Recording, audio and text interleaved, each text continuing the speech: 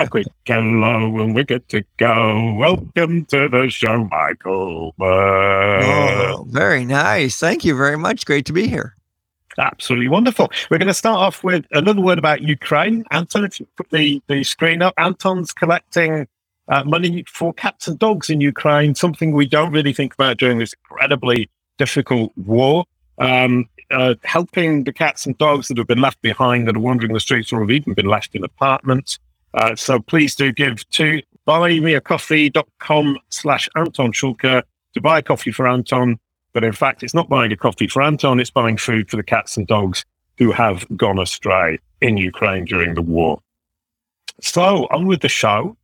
I always start off with a brand cert, and I looked at yours. And in fact, what I came up with when I looked for Mike Ulmer, it actually shows me Mike Ulmer, the football player from the 1950s, 60s, I don't really know.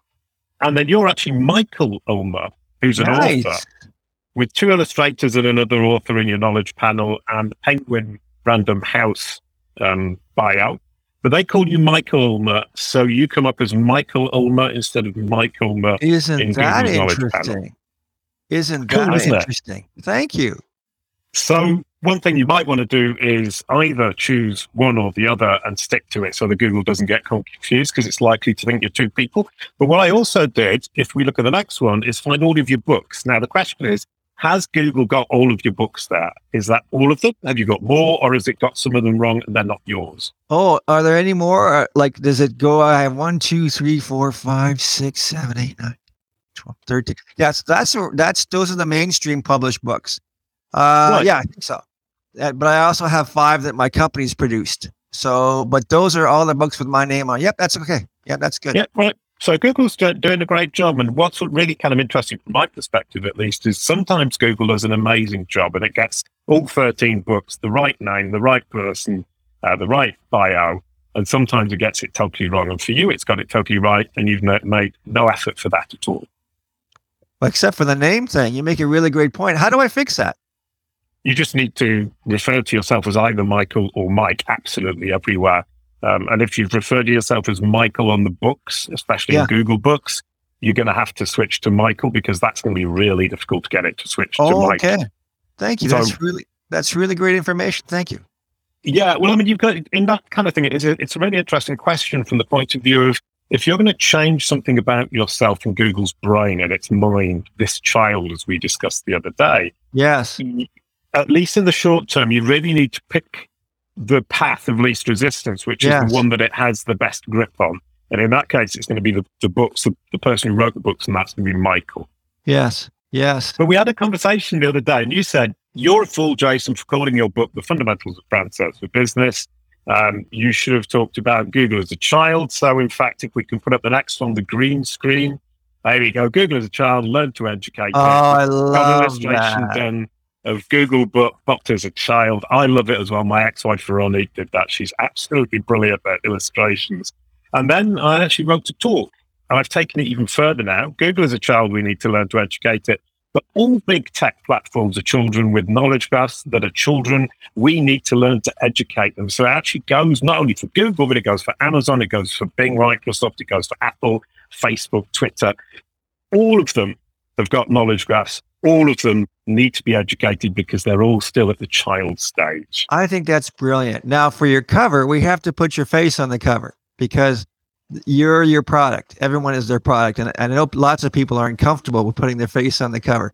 But I think it's really essential for a business book to have a relationship with the person who's writing it. So we would put your face on the cover.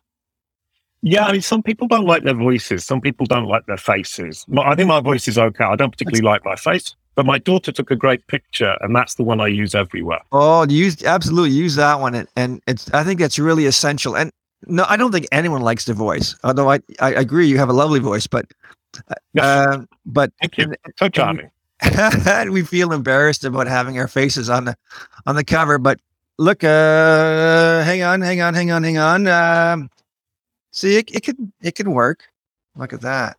I like that. Oh, you've got your photo really big on the cover. So you are your own product, as it were. You're the selling point, or you're just representing it. I think everybody is. I don't know that there's any business where you're not the selling point. At the end of the day, we all sell a fairly limited range of products. If you look at the United States, there are 130,000 lawyers and about 115,000 McDonald's.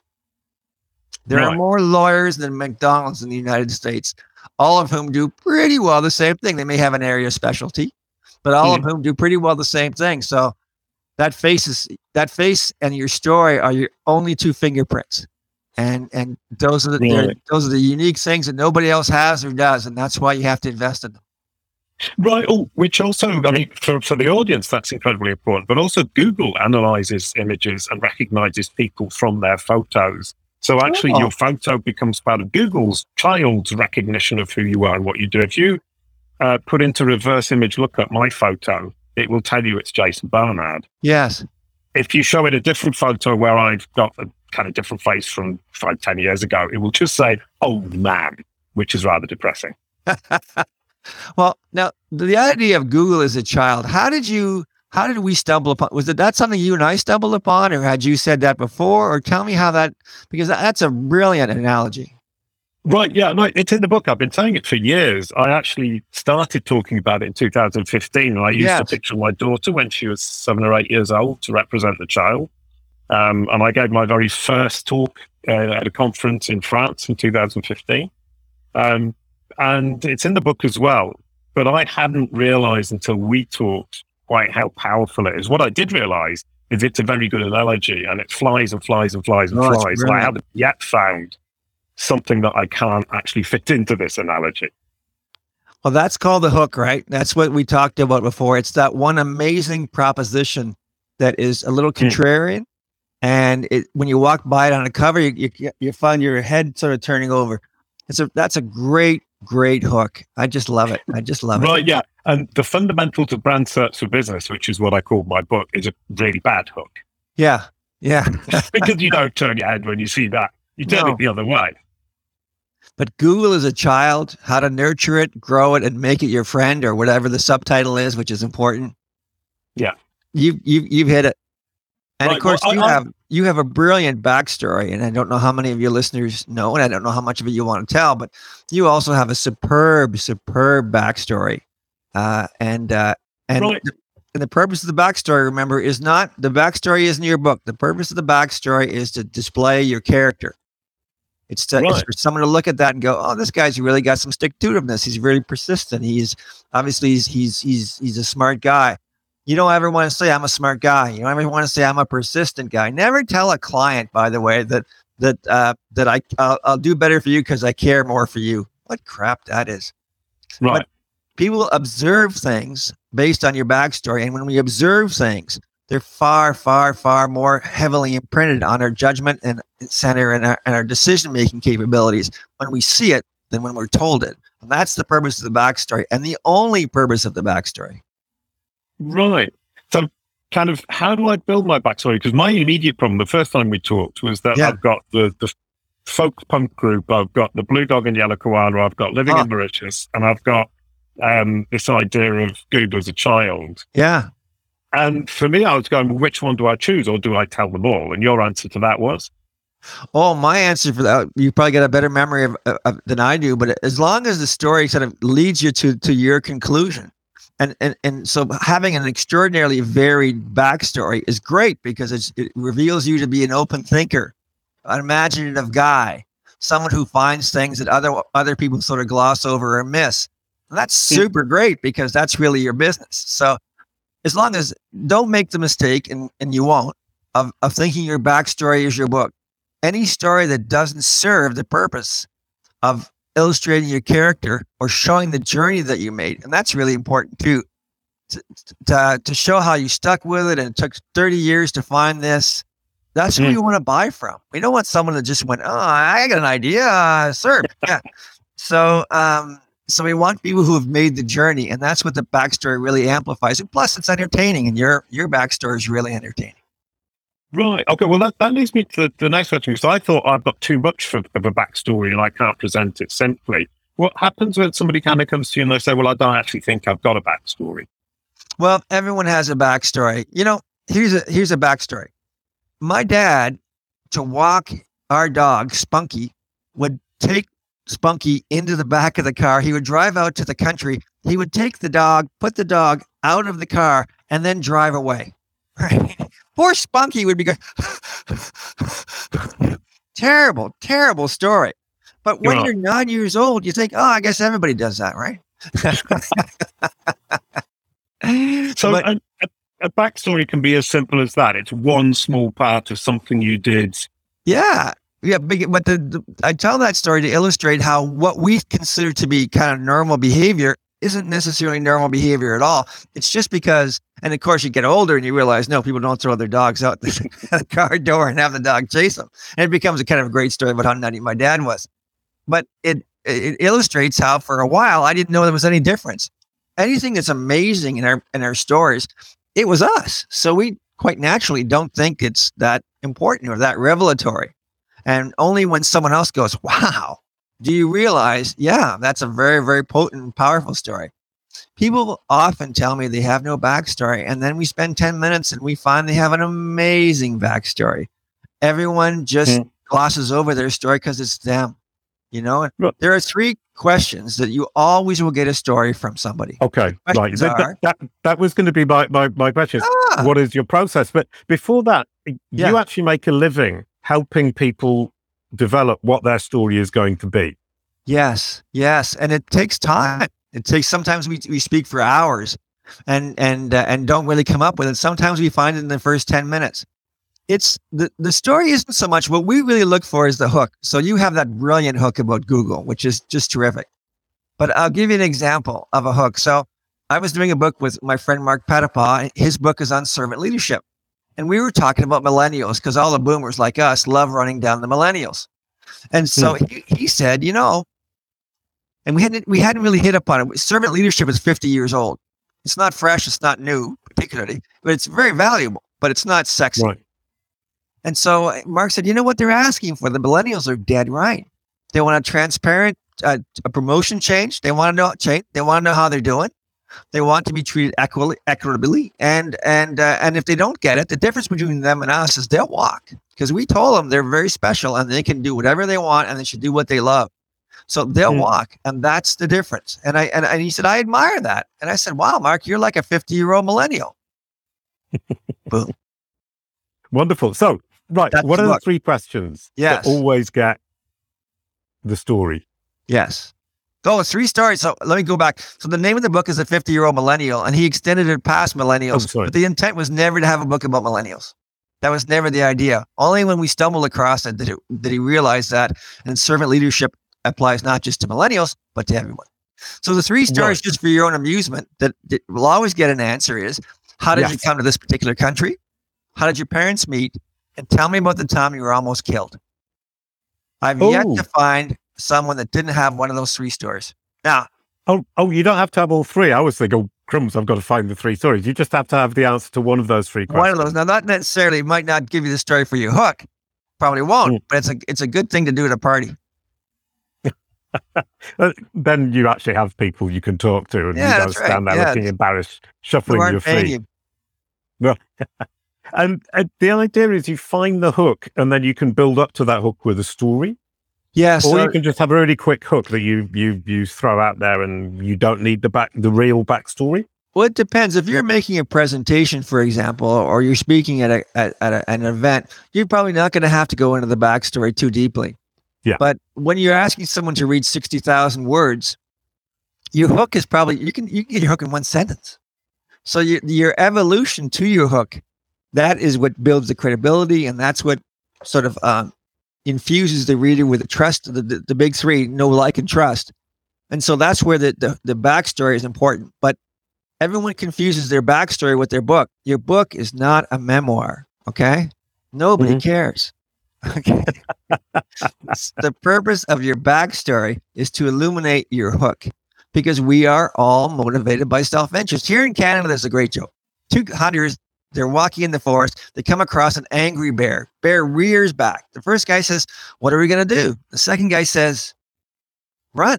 And the first guy says, don't be ridiculous. You can't outrun a bear. They can go 30 miles an hour. And the first guy says, I don't have to outrun the bear. I have to outrun you. We are Okay. all motivated by self-interest. And so Right. no one other than your mother, and maybe not even your mother, is going to read your book because it just has a story. The purpose of the hook is to give someone an actionable thing that they can use. And then the third part of it, of course, is the tips, and lots and lots and lots of recommendations and plans and tips. Right. So there's a whole kind of practical aspect to it. Because I mean, Anton always told me from the very beginning, when you do a webinar, you have to give practical tips where people can go away and actually do something. Yeah, absolutely. And I got really upset, and I kept saying, I just want to philosophize and talk about all these interesting things. And he would get really angry. Then we would have a big fight, and then we would make up as friends do. But he's right. Now I really do try to do it. Say, what practically can people take away from this? I think, you know what, there should be a tier of tips. There should be something you can do in 5 minutes that will change things. Just a little something. Like if you were in security, you would say second party authorization. Just a really fast little thing that you can do to increase your security. Then there should be something that you can do takes a little bit more, and something that's even more far reaching. But yeah, you'll never go wrong with giving people who really want advice as much advice as you can give them. Right. And you tend to talk in threes. You said the big three, which was think, like, and know. What was it? The big three? Like, know, and trust. Oh, almost. Right. Yeah. Okay. I can remember it. Do you always talk in threes? Well, 3 is the basic structure of so many things. 3 is the structure of a sermon, for example. So age old, a formula for a sermon is tell you what I'm going to tell you what I just told you. Right. Right. Which is also for a conference, kind of when you're giving a talk, that's kind of what you do. And I try to build my conference talks like that. Yes. But you kind of feel a bit silly is that as you're telling them the bit in the middle, you think, well, I already told you I was going to tell you that. And then you get to the end, you say, well, I've already told you that. So it seems a bit pointless. But when you're bringing a message, I mean, I do agree, it really does work. I would suggest you kind of go meta on it and you say, here's what I'm going to do. I'm going to use a sermon format. I'm going to tell you what I'm going to tell you. I'm going to tell you, and I'm going to tell you again. Now, here's what I'm going to tell you. Own it, man. Just own it, and then go in hard. Now, I just told you what I'm going to tell you. Now I'm going to tell you. Right? And the third time, now I just told you. So now I'm going to tell you what I just told you. Own it and revel in it. Now I've got really confused. The auditor's going, I'm not sure what he's told me now anymore. Yeah. Because he keeps telling me he's told me. He keeps telling me. But listen, I'm just giving you advice, and the only kind of advice I ever offer is unsolicited. So take that as you may. Oh, except for people who pay you, they've solicited God you. Bless those people. Your and you talked about 3 basic tips. You're saying something you can go away do in 5 minutes, something you can do in the medium term, and something more long term. Yeah. That kind of makes sense to me in the sense kind of what I get when I go on podcasts is what's the first thing somebody can do for their brand, sir? What appears when somebody Googles your name? And the answer is rewrite the meta title or the title and description of your homepage, because that's what's at the top. It's what Google will index within a day, and it's what will be visible and changed immediately. That's a great tip. That's a great tip. Yeah. But it seems to me so obvious and simple, but it isn't. It's a good tip. And so that's the thing that goes back to what is obvious to you isn't necessarily obvious to everybody else, because you have that level of expertise that nobody else has. That's a really common mistake people make. They go, everyone knows that. No, as a matter of fact, not everyone knew that you were raised by wolves, or this guy's dad was a lunatic who threw dogs out the side door of cars.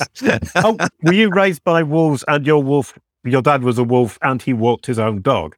Yeah, that would be a background. That would be a great background. And in fact, for the book, when I wrote The Fundamentals of Brand Search, first thing I did was hand it over to the people at Bright Ray Publishing who helped me to write it. And Emily Bartdorf just said, I don't understand a word of it. And I thought, but this is so simple. Yes. And it isn't. And it isn't that it isn't simple. It's I was using lots of vocabulary that she didn't know. Delving into things that I assume people know, which is, for example, what SERP is, Search Engine Results Page. It's an acronym, and they don't. The best way to explain that is, so I wrote this book here in Canada. It's called Hemisphere Maple. We sold a ton of them. And so I'm a rock star in elementary schools and libraries. Nowhere else, and certainly not at home. No man is a prophet in his own home. But one of the things I do is I sort of show the kids the back of my head, and I say to them, so I'll do it with you. Can we do it? Yep. Right. For the audience listening on audio only, Mike is turning around and showing the back of his head, which is why we won't hear him very well. All right. Now, do I have a bald spot? Yes. No, seriously, do I have a bald spot? Yes. No, really. Stop kidding around. Do I have a bald spot? A big one. Yes. So this is what the kids do. The third time that their turn comes, they're yelling, "Yes, you stupid man, you have a bald spot." So I'm 6 years old. This is brilliant. And then I tell them, well, that's weird because when I'm brushing my teeth in the morning, I can't see my bald spot. Right. So the concept is what you see is determined by your vantage point, right? When I'm brushing my teeth in the morning, I don't see my bald spot. I don't see this great big thing in the back that you can land a helicopter on. The editor always sees the bald spot because the editor is looking at it from a different angle than you are. Right. So you should always listen to your editor. Always listen to you. You're going to hate them. You're going to hate them, but always listen to your editor because they're looking at it from a completely different perspective. And of course, they're going to be right. Yeah. I mean, but that's true also kind of with business in general is that we look at it from our perspective, but listening to your editor will be the equivalent of listening to the salespeople, for example. Right. Because they're talking to the clients or even listening to the clients because they see the bald spot. Exactly. Although sometimes the client can only see their own teeth. We're going to stretch this analogy all the way there. No, editing is super, super, super important because we just can't see what we can't see. And someone who looks at it from a completely different point of view is gonna. And there's just nothing worse than having mistakes in your book. It's just a terrible, terrible feeling. Right. Yeah. I mean, that freaked me out as I kept going through it looking for mistakes and delayed the book by about a month in the end because we'd got it all finished. And I kept thinking, I'm just going to read it one more time to double check. There's a great saying about writing a book. They're never finished. They're just surrendered. And right. Okay. And that's true. Yeah. No. And then you get to the stage. I mean, your experience is the same as at some point you say, well, there is probably still something in there that isn't quite right. And I've just got to give up on it and let it go. There is, you have to sort of, now the beauty of digital books now is that you can, when someone says, look if you're writing 30,000 words, what are the odds that every one of them is going to be right? 60,000 words. What are the odds that you're not going to mess up a contraction, which spell check can't figure out, or mess up a possessive, or God help you misspell a name. So no one is perfect, and the editor will get you to the 99% percentile. Yeah. But you're going to come back. There's always, Mr. The idea that you've read a perfect book just says that you didn't find the errors because they're there. Because they have to be. What are the odds? So if there's five words to a sentence, so 30,000, so that's 150,000 words or whatever. No, you're getting confused now. There's going to be a mistake in there. You can't go for 150. You just can't. Right. Yeah. No. And the other question as well is when you've written it, you think, well, I could have written this bit better, putting to one side any kind of typographical errors. Yes. You kind of think, well, I could have written this bit better. I could have told that story better, or I could have rephrased this or reordered that. Oh, and that's so important. And that's really, really essential, Jason. And that's something that I really preach is that I don't think you should write your book for your subject. I don't think you should write your book for your reader. But I think that you should devote every single effort, every word, every inflection, every paragraph, every thought has to be in the service of your reader, because you are actually bringing them, they're stopping what they're doing, all their earthly, needs and things that they're doing, they put on hold to read what you're telling them, to listen to what you're telling them, not just telling them, but infusing it in their mind. Because when we read something, it's different than when we're told something. It's when we read it, it feels like we're learning it rather than we're being told. And of course, we have a far greater tolerance for something that we see ourselves. This is an extraordinary gift that a reader brings you. So everything you can do, everything you can even think of has to be in the service of a reader. There are 15 okay verbs and one great one. Find the great one, right? There are 15 analogies. find the best one. Make the extra search on whatever it is in terms of finding something online. Take that extra step, because you can never repay what the reader is bringing to you. So everything you do has, I have 3 words: love the reader, make their life as easy as possible, but don't write your book for them.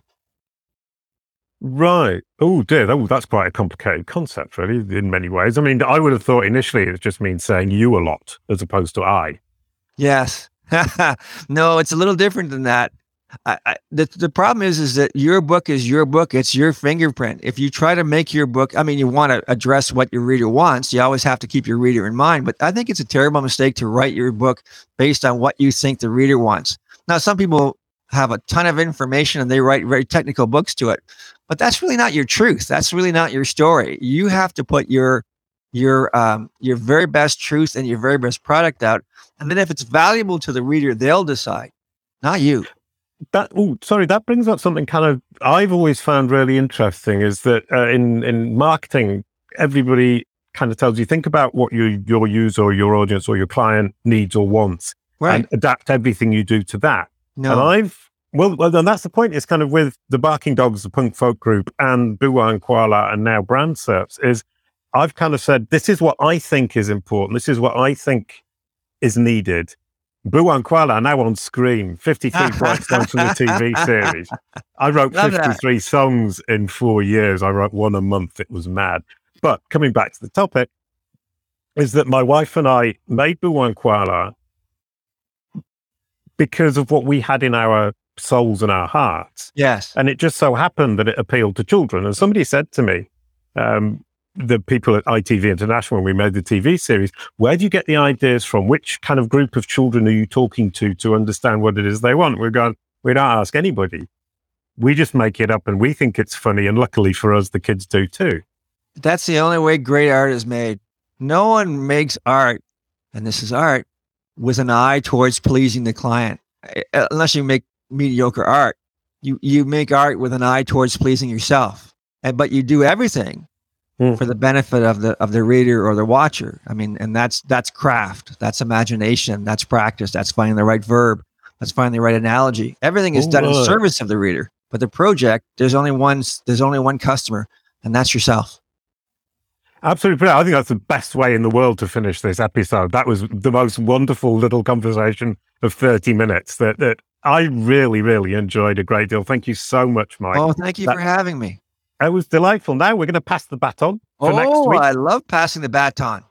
To Olga and the secrets of good technical SEO audit. So back to techie geeky stuff with Olga. She's absolutely delightful, very sporty, and absolutely full of great advice about good technical SEO audits. I think she should have put great or amazing there, getting the right adjective. Could you pass go, the baton, Olga? Mike? I am passing you the baton, right like that. I'm blowing it in your direction.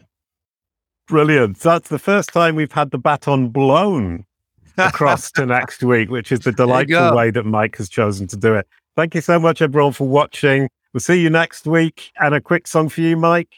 A quick goodbye to end the show. Thank you, Mike. It was a lot of fun. Very nice. Very nice. Don't quit your day job. Brilliant. Thanks, everyone, for watching. We've now got the Kalicube outro coming up.